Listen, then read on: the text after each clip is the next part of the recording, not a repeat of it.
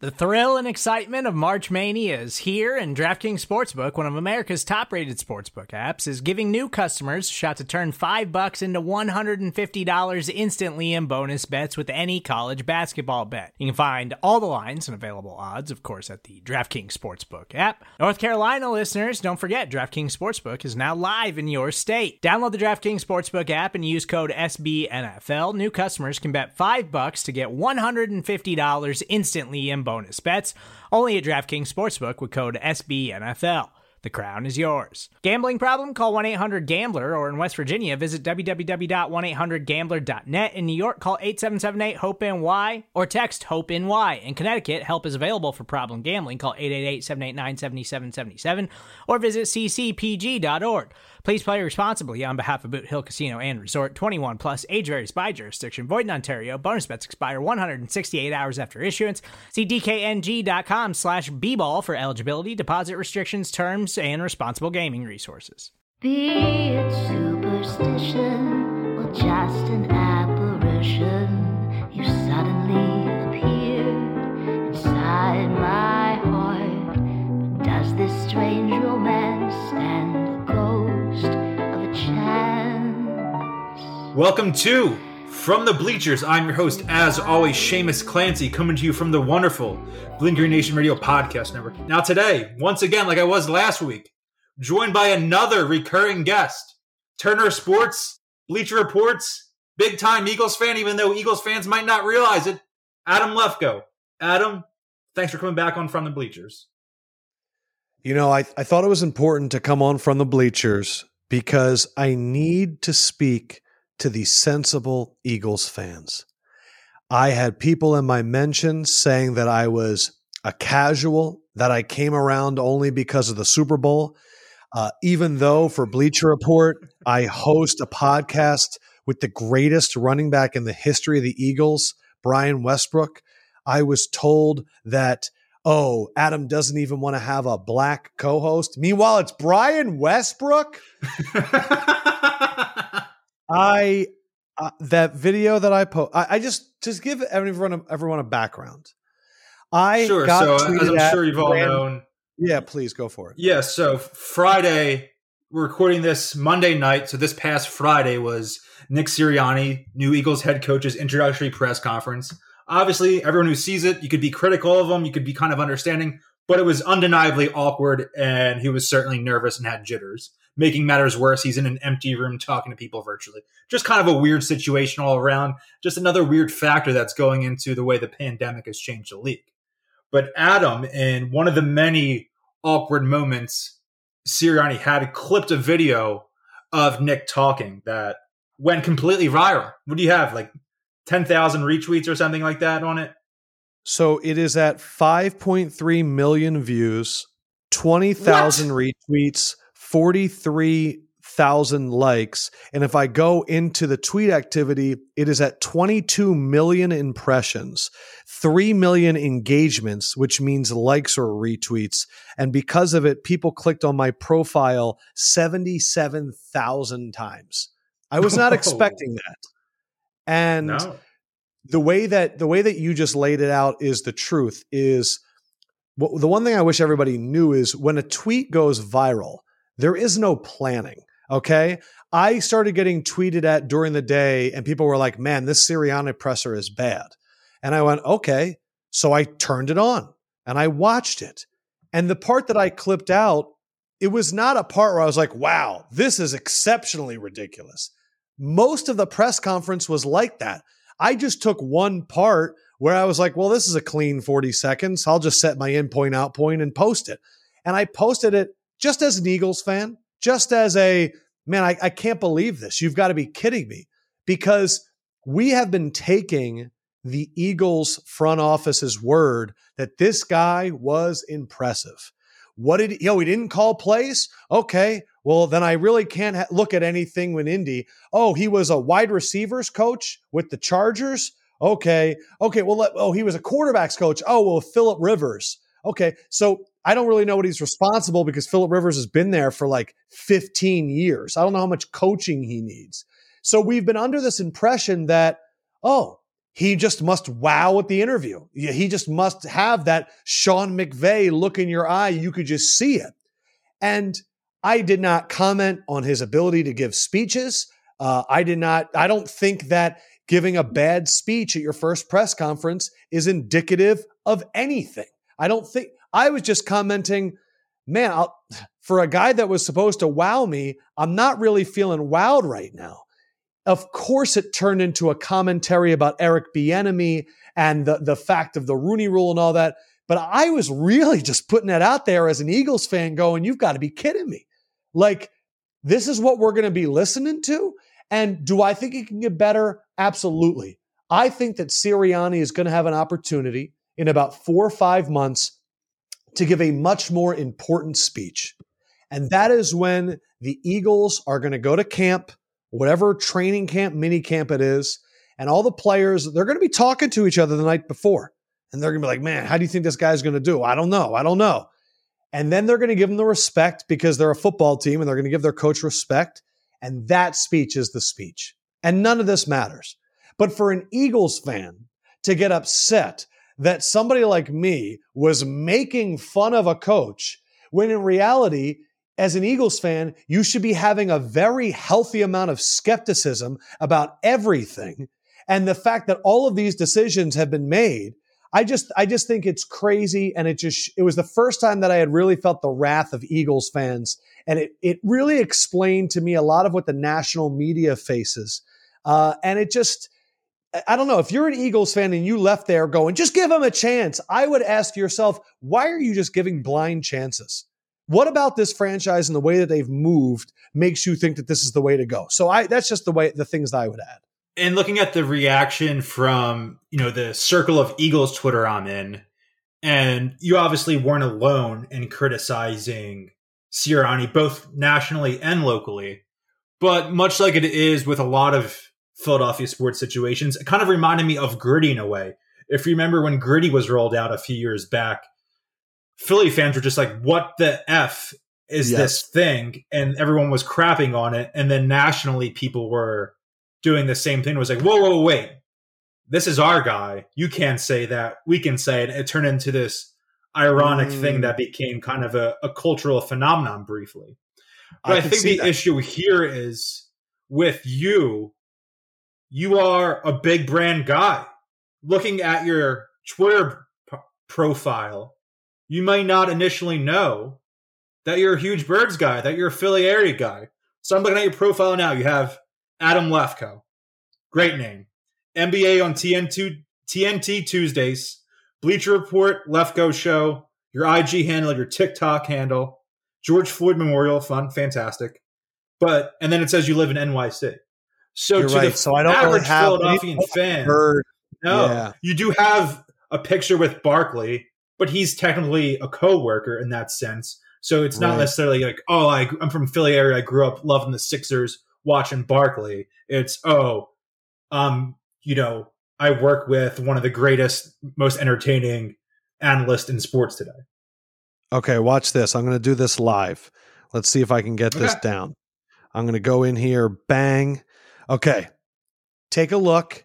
Is that enough? What I just did. All right, refresh. The update. Hold on. Let me close the app and then bring it back. Very simple. I just threw an eagle emoji in there. Is that enough? No, probably not. It looks weird next to the George Floyd thing. It looks like just being frank. It looks like an American patriotism thing mixed with the George Floyd. You're right. Okay, I'm going to delete it. I'm going to workshop it. I'm going to come up with some. Just workshop. You don't need to rush it. You don't need to rush it. Yeah. You're right. Okay, I'm going to work on that. I think though, it's because of all this happened, and he really was like, man, I was even upset looking at like the Instagram, Snapchat video they made where he was talking, and I don't need him to be Chuck Noll. But for me, it was just like, I felt like we got sold a bill of goods where the thing that you can always say about a coach that no one can prove is he killed it in the interview. You know what I mean? Like there's just no way to prove Who's getting killed in the interview that got hired, right? Right. And so That's my issue. I went back and looked at his whole coaching life. The fact that he started off under Todd Haley at Kansas City, and then he moved to San Diego. He was flipping back and forth between quarterback coach and wide receiver coach, and he's got some Ken Whisenhunt in him. And I think really in the end, I don't know if he killed the interview or they called Frank Reich and said, "What do you think?" And he said, "I love this guy." I will tell you that I hit up some players at the stops that he's been at, some that are Flex. all pros. And I asked them, well, because I need to do a little bit of research. I can't just go out there and speak like an idiot. And one of the guys who I really respect, I simply asked him, I said, do you think this guy's a head coach? And he just responded, "Hell yeah, exclamation point." And I was like, you know what, man? Like, because the former players don't need to stand up for the guy. They really don't. No. And so I talked to a few, and like I said before, I do not think that him being nervous is a bad indicator or is a true indicator of what his success is going to be. But at the same point, it does make me think about Monday mornings when he's got to get on the phone with Angelo Cataldi and how rough that could be. Like, that could be really bad. Yeah, I think back to Doug's first press conference. And that didn't go as well. It certainly wasn't as awkward as this. And I think Doug eventually got the handle with the media in town and obviously had the great success on the field he had for a couple of years, certainly added to that. But the one thing I thought was even weirder than the press conference itself on Friday was, do you follow the Eagles on Twitter? I'm assuming you do. Yes. They did a kind of minute by minute video clips. Like every 5 minutes, they were posting a 45-second clip of his commute from the airport to the NovaCare to when he's in the NovaCare. Like the first video they post is Swoop at PHL dancing, waving around as the flight is coming down at PHL, as if they just hired, Bill Belichick.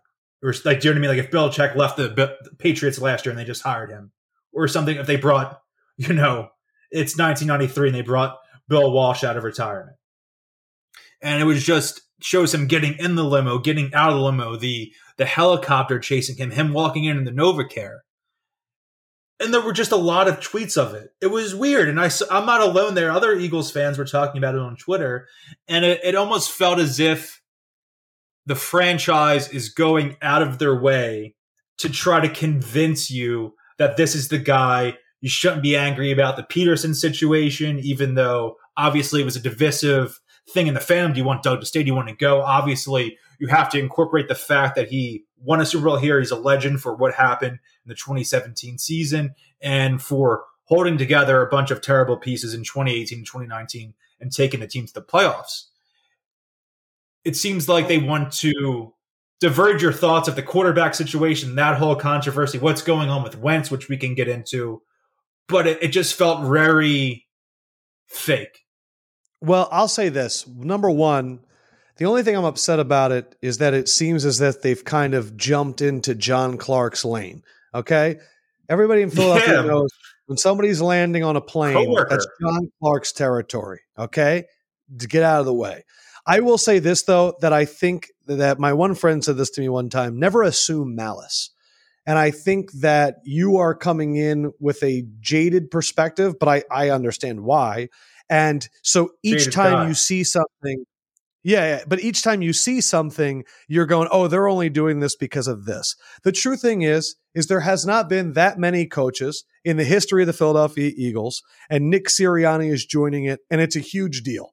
And if you were working at the social media team for the Philadelphia Eagles, this is undoubtedly a game plan that they would have come up with anybody else. The pre-done social media of his past and all that. I just think it's the general feeling that we have about this hire where we don't know anything. He doesn't have like a huge pedigree to go off of. He doesn't have the I guess he seems like a good hang. Like he seems like a guy, like a cool dude, right? Good looking guy. Want to go out and hang out in the bar, talk to some But people at the bar, get acquainted, stuff like that. I But would in like you to do know, but that. in terms of but in terms of the presence, that's what it didn't seem to have. So I'll just say that the Eagles, I feel like, would do this with any head coach that they're hiring, want him to, show the whole entrance and all that stuff.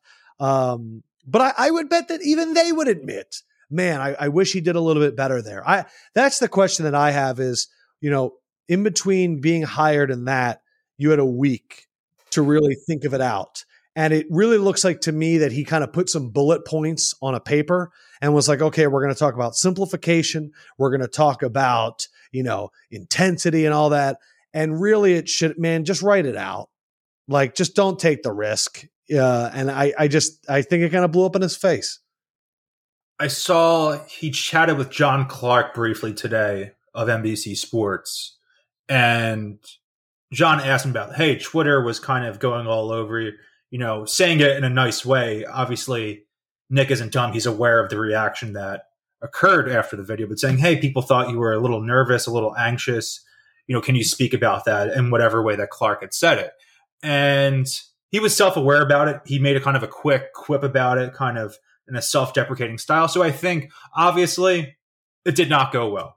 Not that any, press conference is a definitive statement on the aptitude of a coach and how he perform in the NFL, but having a self-awareness there, having some humility there, I think is key in the immediate after fact of what happened. That's really the first thing we can judge him on, is that press conference. And in the days since, he said, hey, I know it was a little off. Just like he compared it to watching tape.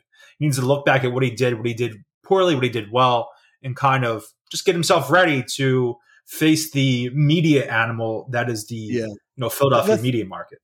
Seamus, the thing that I didn't like, and first of all, one other thing that I've seen, shout out to Dave Spadaro for looking like he's been benching all quarantine. I mean, the guy just looks like a physical marvel at this point. So I'm super happy for Dave. Never met him, but great pecs on the dude.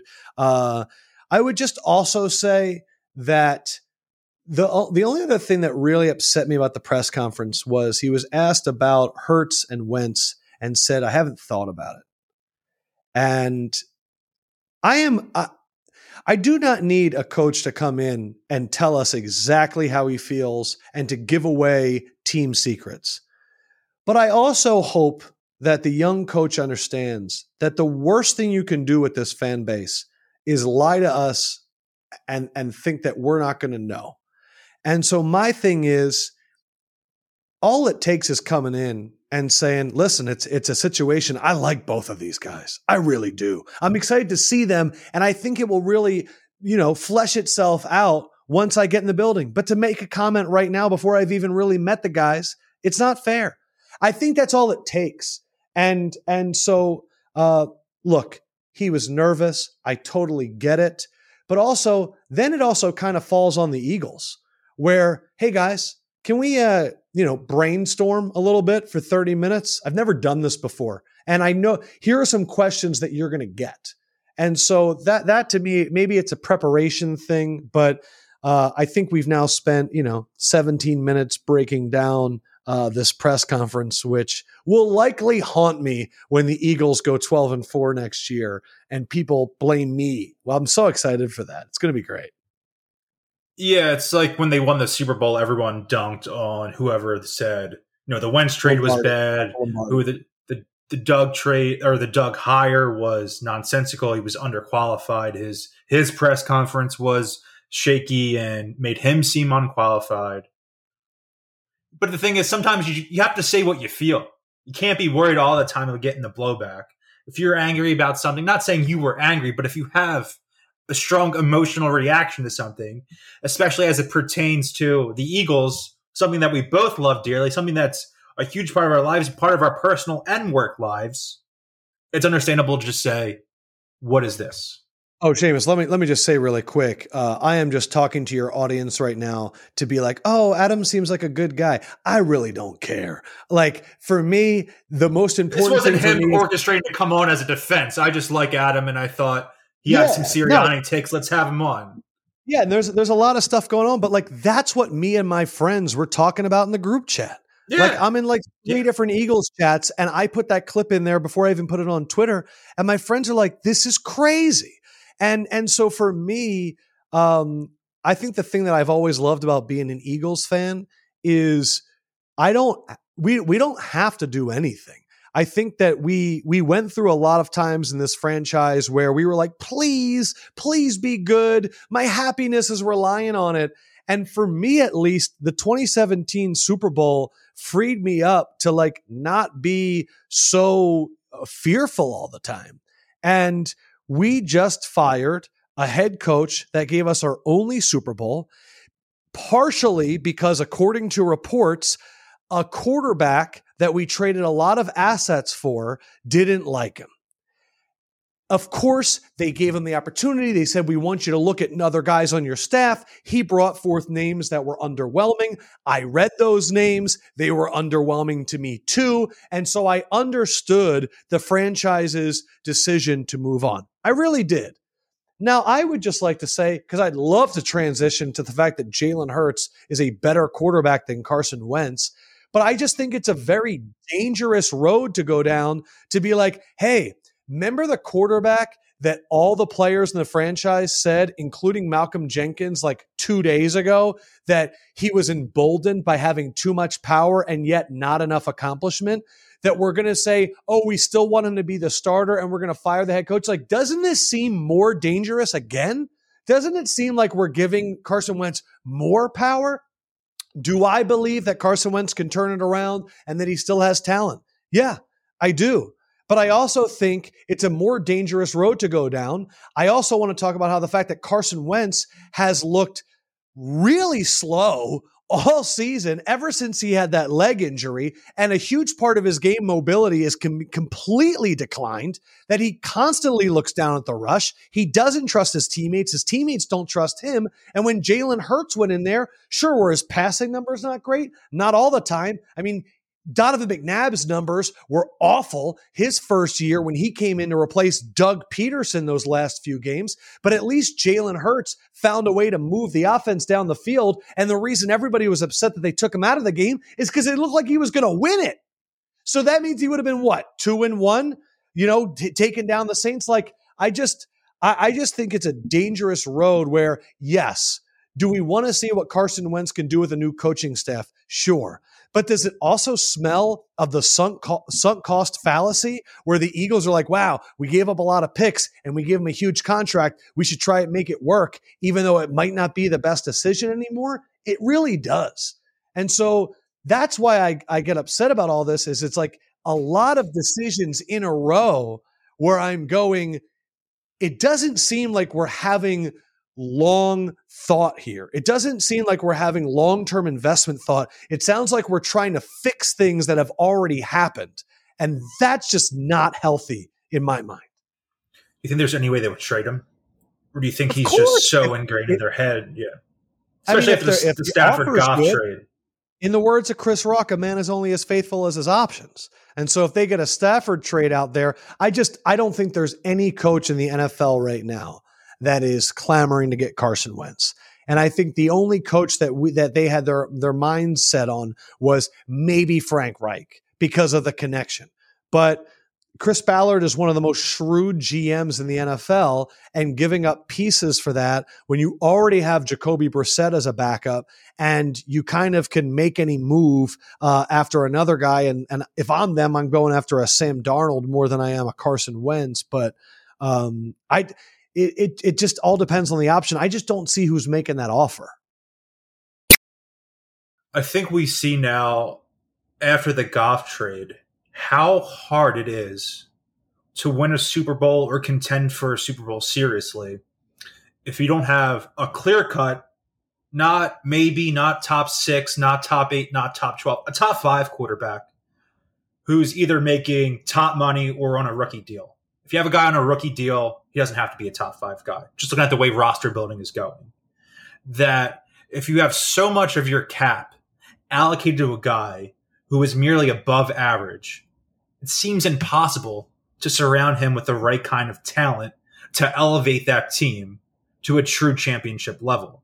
And I think teams are actually realizing it this offseason And in the coming one, we could see something along the lines of, I don't want to replicate the words quarterback factory, but I think we're going to move towards a trend where teams are more likely to cycle through quarterbacks on the rookie deals, and maybe they franchise a guy for a year, maybe even they do the Kirk Cousins 2 years, but people are going to be increasingly reluctant to give average to slightly above average quarterbacks more and more record-breaking contracts.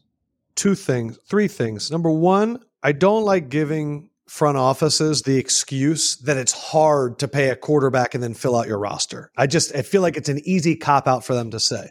Number two, I do agree just with financially. You yeah, I do agree with you, though, that a lot of NFL teams are going, you know what, maybe there's a way that we can just cycle through these rookies and keep it low, and finding arbitrage and a way to take advantage of the white space in the NFL.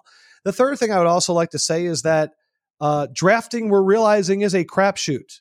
It is an absolute crapshoot. Yep. Between the years of 2009 and 2016, that is 7 years, all of the quarterbacks drafted, that's as recent as 5 years ago, the only quarterback drafted from that span from 12 years ago to 5 years ago to still be on the team that drafted them is Carson Wentz.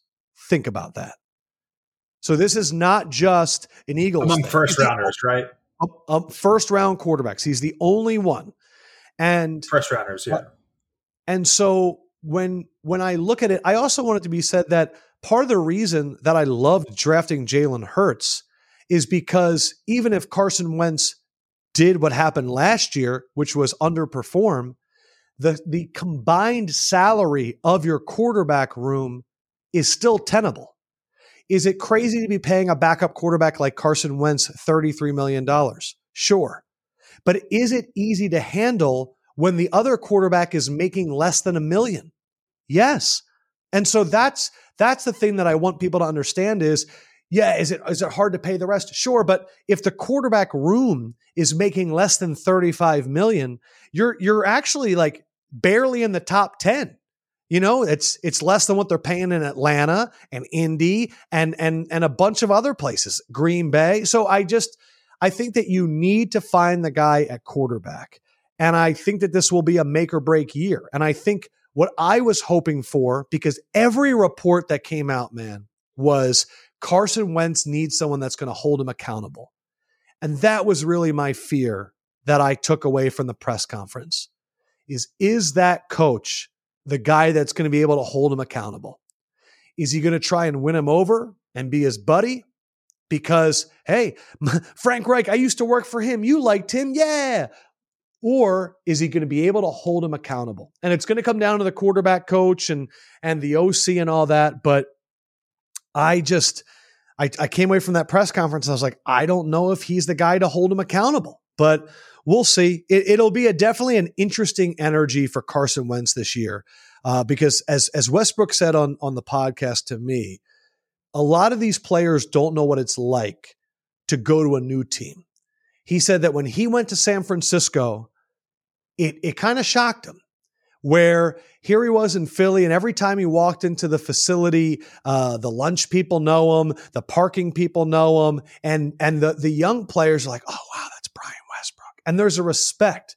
But when you go to somewhere else and they know that other team didn't want you and that they either cut you or they didn't sign you, they know that you're just another guy trying to get on the roster. And Carson needs to have that made clear to him. That you're no longer the chosen one. You're no longer the second pick in the draft where we're ready to build a statue and the amount of kids being called Carson is rising in Montco. That's not a thing. You know, this is it, bro.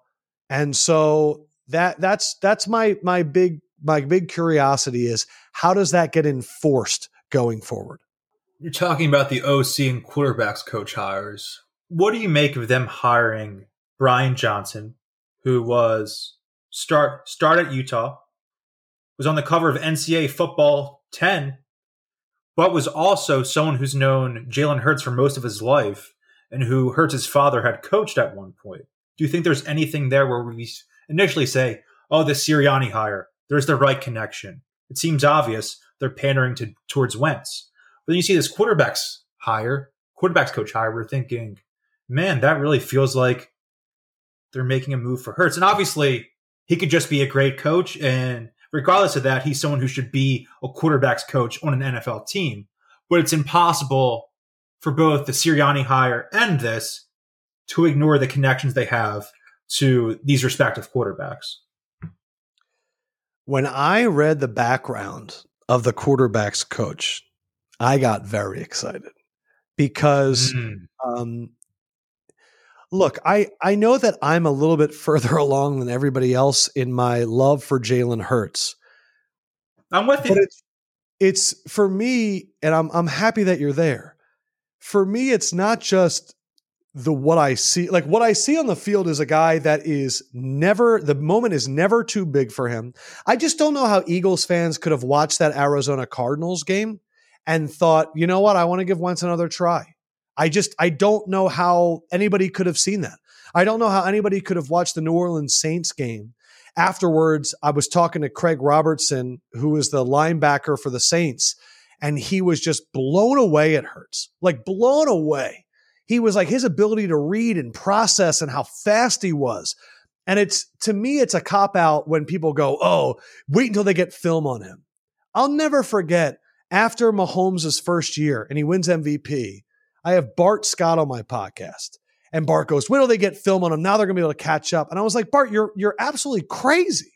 I just don't know what people watch sometimes. And so for me, I watched Carson Wentz in the red zone throwing all over the place, never looking accurate, never looking comfortable. And then Jalen Hurts go in there with like barely even a week of reps as the one and perform like that. And to now know that the quarterback's coach has worked with him for this long and is a rising star in the profession, do I automatically want them to give the ball to Hurts and be the starter? No. Like I'm genuinely saying, let's see how they handle the offseason. Let's see how he learns the playbook. And then when they go out there in mini camp and training camp, because they're going to get extra time because it's a new head coach, let's see how they look out there. And also because, you know, Hurts is still a younger guy whose body is still developing. I want it to be a true competition. That's all I want. I want the best player possible to start for the Eagles. But my fear was that they were going to bring in, because I had seen all these other guys, a system made to help Wentz. But by throwing this guy in there, who, look, he's not going to be super partial to Hurts because he wants to rise up the ranks as a coach within the NFL. And if people know that he's biased, that's not going to happen. But at least there's one guy there that has a connection that could really bring out the best in Hurts. The way that this team rallied around Hurts, the fact that you have stories where offensive linemen are going up to the owner and saying, we need to put in this other guy. I think Hurts is a physical specimen. His ability, his physicality, his speed, all of that. And the fact that I will almost guarantee you, this is a storyline that I'm so interested in. And of course, it depends on COVID protocols and people's ability to travel and practice with each other. But this will always be the thing that Donovan McNabb would bring the wide receivers down to Arizona. Remember, that was always the thing. Oh, James Thrash and Todd Pinkston working out with Donovan McNabb in Arizona. Oh, T.O. not working out in Arizona. Okay, Carson Wentz is probably going to do something like that. Jalen Hurts is going to do something like that. And I am already forecasting, I'm already seeing in my mind's eye that, North Dakota, Dallas Goedert shows up. Oh, man, who else? Jordan Matthews trying to get in some reps. And then I can already see Jalen Hurts in like Tuscaloosa with Nick Saban, and he's got Jerry Jeudy on one side. He's got the top pick in the draft, Devontae Smith. Jalen Reagor goes down there. Greg Ward. Like, I can already see, because that's who this guy is. When people show you who they are, believe them. Carson Wentz, in my mind, has shown me who he is. Will I give him a second chance? Hell yes, I will give him a second chance. Hell yes. Do I think he can go in there and change the way that he treats people and act with more respect and grind and focus on his things that he is inadequate? Absolutely. But he has already shown me who he is, and Hurts has shown me who he is. So currently, Hurts has the benefit of the doubt. I am still going to give Wentz the opportunity, but it better be a battle. He better battle, because in my mind right now, Jalen Hurts is the quarterback of the Philadelphia Eagles and their future, and I'm excited about that. And I'm hoping Wentz can prove me wrong. Yeah, people will say to me, because I'm outwardly pretty pro Hurts, as you are, oh, you want Carson to fail. I want him to fail. My life, my job would all be infinitely easier if he was awesome and the Eagles were, in turn, awesome. Why wouldn't I want that? It would make everything a ton easier for me. It'd make everything pleasant. It wouldn't make the fall miserable as it was this past year. Yeah. I mean, that's the thing is, in my job, I always would rather be right than anything. But in terms of the Eagles, I'm happy to be wrong. When they won the Super Bowl, it was a gag on our betting show every Thursday with Sims, where I would bet against the Eagles because they kept winning. They started the year like 10-0. And I was like, this is literally the only part of the show where I'm willing to lose money for the Eagles to win. That's how my brain operates. That my fiance said to me after the season, because she does not watch football, she came up to me and she hugged me and she said, "I'm so sorry." And I said, "Why?" And she goes, "Somebody recently asked if you were doing okay because the Eagle season's been bad and I haven't been paying attention." She goes, "You've been handling it really well." And I was like, I've been able to like kind of to separate myself emotionally this year. It's been kind of nice, but I'm sick. I'm just like all the other Eagles fans out there, that my Mondays are a lot different depending on what happens on Sundays. And so there's nothing I want more than Carson Wentz to go back to those first 14 games of that season. It was like rooting for, Patrick Mahomes. That's what it felt like. And he felt like the next guy. He was. I have a clip where it's Brandon Marshall on set with me and Sims, and he goes, "He's the future of this league." And I stood up because I couldn't handle it. I was like so giddy. I was like, we got the guy. Not only did the Rams take Goff and they blew it, we got the guy. And so of course I wanted him to come back. The thing that I try to listen to is the players, and the amount of the players that came forward and were like, this guy's just not doing it the right way. It made me like him less. I have to be honest. It made me like him less because I know Mahomes pretty well. And the thing that I've learned about Mahomes is people that are at that level of greatness, not only do they not worry about other things, they don't even know that they exist. Seamus, when you and I watched The Last Dance, we would probably message each other, "Man, Jordan is crazy. I can't imagine ever thinking like that. What a lunatic. He's a psycho," all those things. Patrick Mahomes watched that and he texted me and he goes, "Man, I really like MJ's mentality. It really speaks to me." Like, it's just a different level of execution. And so when I know that there are great champions that would never lead with ego, that would never lead with indifference, or would ever go on the field and purposely do things just to disrespect or to just prove your head coach that you disagree with him. Like, I just don't think that's a quality that champions have.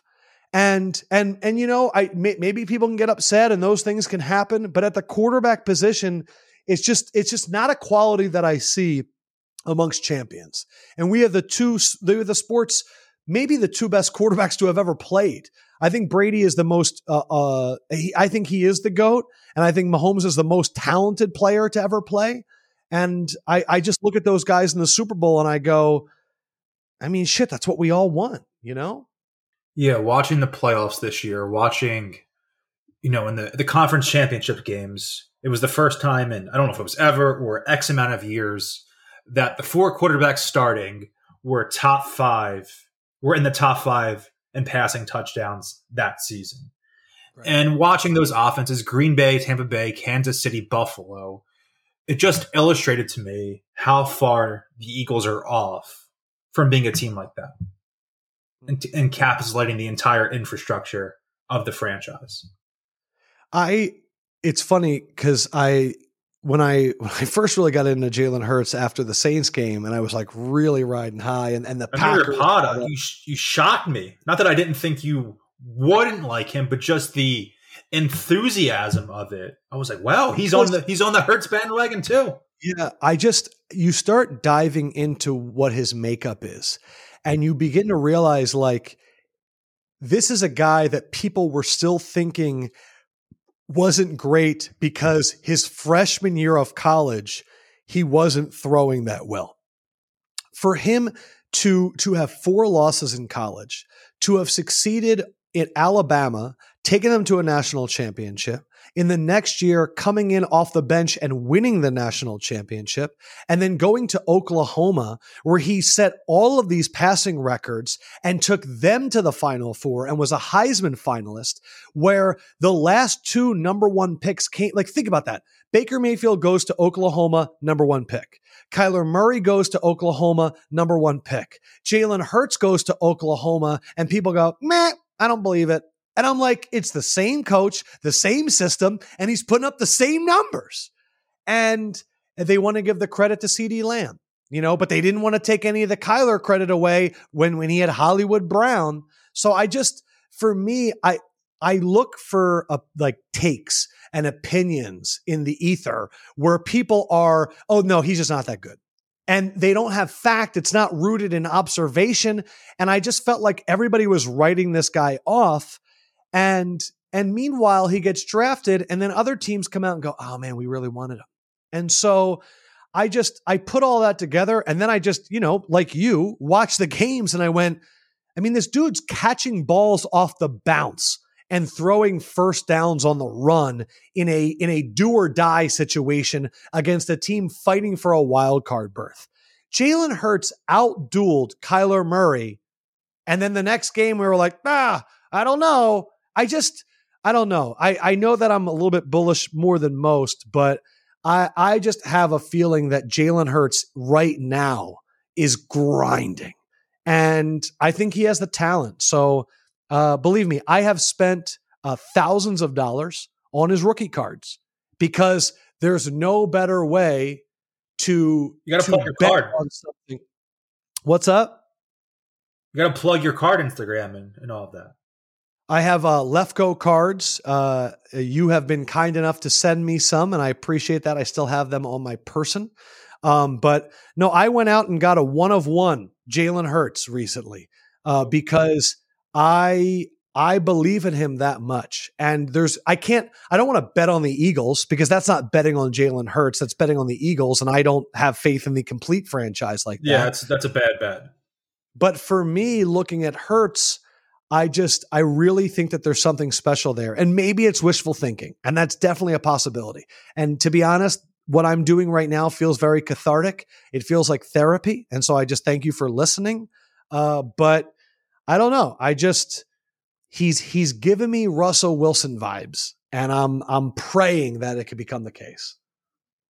Dude, he just has an energy to him that when he took the field, even in Green Bay, and especially in that first start in the Saints game, the vibe watching the Eagles went from, nail biting, oh my God, what's someone's going to do? What's he going to do? Oh my God, he threw it over this guy's head, to, all right, he's dropping back to pass. He's going through his reads, either hits a guy, maybe he's not there, tucks it, runs for a first down, does a quick slide, doesn't get hit. Did I tell you on your podcast what Craig Robertson said to me? Was that with you about the energy of the Eagles? It stayed with me. It stayed with me. The fact that he says we faced the Eagles now 4 times in the last few years, twice with Wentz, once with Foles, and once with Hurts. And the 2 times that we faced them with Wentz, they didn't have any energy. And the times that we faced them with Foles and Hurts, it was like playing a different team. They were angry. They were motivated. And so again, I ask your audience, I mean, what else do we need to hear? Again, I'm hoping for second chances and changes, but you saw it. I saw it. They were a different team, man. Do you think they're going to give him a legitimate chance to win this job, whether it's in camp, whether it's a trade they trade Wentz somehow? I don't know what his value is, even if his contract could be comparable to Goff and almost be viewed as a negative asset in a way. Do you think they're going to give him a shot in camp? I think that they both get a shot. I'm going to give the Eagles the benefit of the doubt because while I disagree with some of the moves that have been made, I do think Howie is a very smart guy. I do not think Jeffrey Lurie wants to meddle, and I do think that Nick Sirianni and his staff are going to bust their ass to do it. But I also know that they are going to put the best person there to succeed. And so I think that Carson Wentz had a big misstep also when he got benched. He kind of came out and leaked in the public, I'm not happy here, because it's just not a thing that the quarterbacks do. And so it was the day of the Cardinals game. Yeah, it's not a good leadership report. It was strange. It was strange. I mean, it could have been leaked from either, but it just, again, the way the vibe always feels good. The Eagles with would never leak. There was something off there. Never leak that. The Eagles would never leak that. You never leak on the day that another quarterback is playing. You never create drama for your own franchise. That only serves the one promise, the one party, which is when, so that websites like Bleacher Report put up top 5 landing spots for Carson Wentz. Like, that's the only reason you do that, is to start drumming up interest for yourself, because they couldn't even trade. The trade deadline was passed. So I think that they give both of these guys a chance to win, because I think in Howie's MIT Sloan Conference brain, he's going, the contract setup allows us to be creative. And could he be the most expensive backup in the NFL? Absolutely. But as I've said to you before, if there's one franchise that understands the value of a backup, it's the one that won a Super Bowl with Nick Foles. So I think unlike other teams, they're willing to pay that amount because of Hurts's contract. You saw that in 2017, where they still had dead cap from Bradford's deal when he was traded the previous August, or September, I should say. And they gave Foles a decent chunk to be backup. And then Wentz was still in the second year of his rookie contract. So it's been done. Right. Look, the Colts paid Jacoby Brissett $20 million to be a backup. You know what I mean? Like, Teddy Bridgewater got 23 to be the starter at the Colts, to be the starter of the Panthers, and Jacoby Brissett's getting 20 to just come in on occasional fourth downs for Phillip Rivers. So the Hail Mary situations, yeah. Hail Mary situation. So it's what you said earlier too, that if you don't have an elite quarterback, you're in this other realm where you have to make it work. The only situation in which I'm okay with Jalen Hurts not starting for the Eagles is if they're able to somehow come down with Deshaun Watson. But I don't think that's a thing, because to me, Deshaun Watson is a top 3 quarterback in the NFL. And so if we need to give up Wentz and Hurts for him, that's the only time that I'm okay doing it. I love it. Adam, now you're a busy guy, so I'll let you go. But thank you for coming on. Anything to plug? I love the Left Coast show. I love the Eagles fans. It's basically an Eagles podcast in disguise. Yes, it's a national podcast, but it's Adam, huge Eagles fan, and then obviously Eagles legend, Brian Westbrook with him. It's a great listen. Yeah, I don't even pod rotation with Bleeding Green Nation. But we end up having like 25-minute segments about like the Eagles. The one thing I would say is Tuesdays, starting, we're recording this on Monday, tomorrow, and going for the next 13 weeks. I got NBA on TNT Tuesday nights, me, Shaquille O'Neal, Dwayne Wade, Candace Parker. Tomorrow night, or if you're listening to this tonight, amazing first game, Clippers, Nets. The second and third teams most likely to win the Super Bowl, according to the NBA championship, according to Vegas. I can't wait. I'm hoping we get some Sixers games. I am so obsessed with the Sixers right now. The fact that they were down and went on a 21-2 run against the Pacers in the fourth. I was sitting there texting with my friends going, this is a bizarro Sixers team. The Sixers in the years past would be winning for 3 quarters and then blow it all in the fourth quarter. Now they're down and I'm watching TJ McConnell laughing and all that. And then we roar back with Korkmaz. Like, I really hope I get to show some of my Sixers fandom. And I'm so excited that if this Sixers team is for real, and I feel like they are, because I have a lot of faith in Doc Rivers right now and just what he's bringing to this team and the leadership of Danny and Seth and how Embiid looks. If this is a real big Sixers year and I get to do some of their Tuesday games, that's just a dream come true for me. So if your audience could check it out, I'd love it. If they want to take pictures of when I'm making a dumb face and tweet it at me, I love sharing pictures of me looking like an idiot. I just think it's fun. So check it out. Tuesdays TNT. Just to clarify, is it part of Inside the NBA? Is it before that? Is it so Inside the NBA is Thursdays? No, so Inside the NBA so you're is the Tuesday Thursday. show. Okay. We are the Tuesday show. So it's like 7:00 pregame. Then we come on because it's like usually a double header. Then like a game in between, some halftime shows, and then like an hour and a half post game show that goes to like 1 a.m. So it's just like Inside the NBA on Tuesdays with our crew. We're pumped. Love it. Very excited to watch it. Hopefully, the Sixers have some games that are shifting time. I think they're getting. I don't think they necessarily call it flexed in the NBA terms, but they are getting some additional primetime games as things go on with how well they're playing right now. So we'll have to watch out for that. Obviously, get some pro Embiid MVP talk in there. I'm going to stand so hard, dude. Love it. Hurts and Embiid. Bro. That's all we need. That's all we need. Hurts and Embiid. Put it on a t-shirt. Put it on a t-shirt. Yeah, make more money doing that than I do on the podcast. Thanks for having me, bro. All right. Thanks, Adam. Bleeding Green Nation, from the bleachers, your host, Seamus. Thank you. Go Birds. Talk to you soon.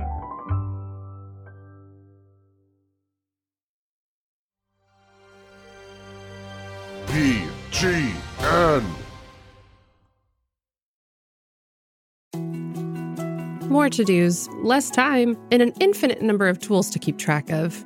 Sometimes doing business has never felt harder, but you don't need a miracle to hit your goals. You can just use HubSpot, because their all-in-one customer platform can make growing your business infinitely easier.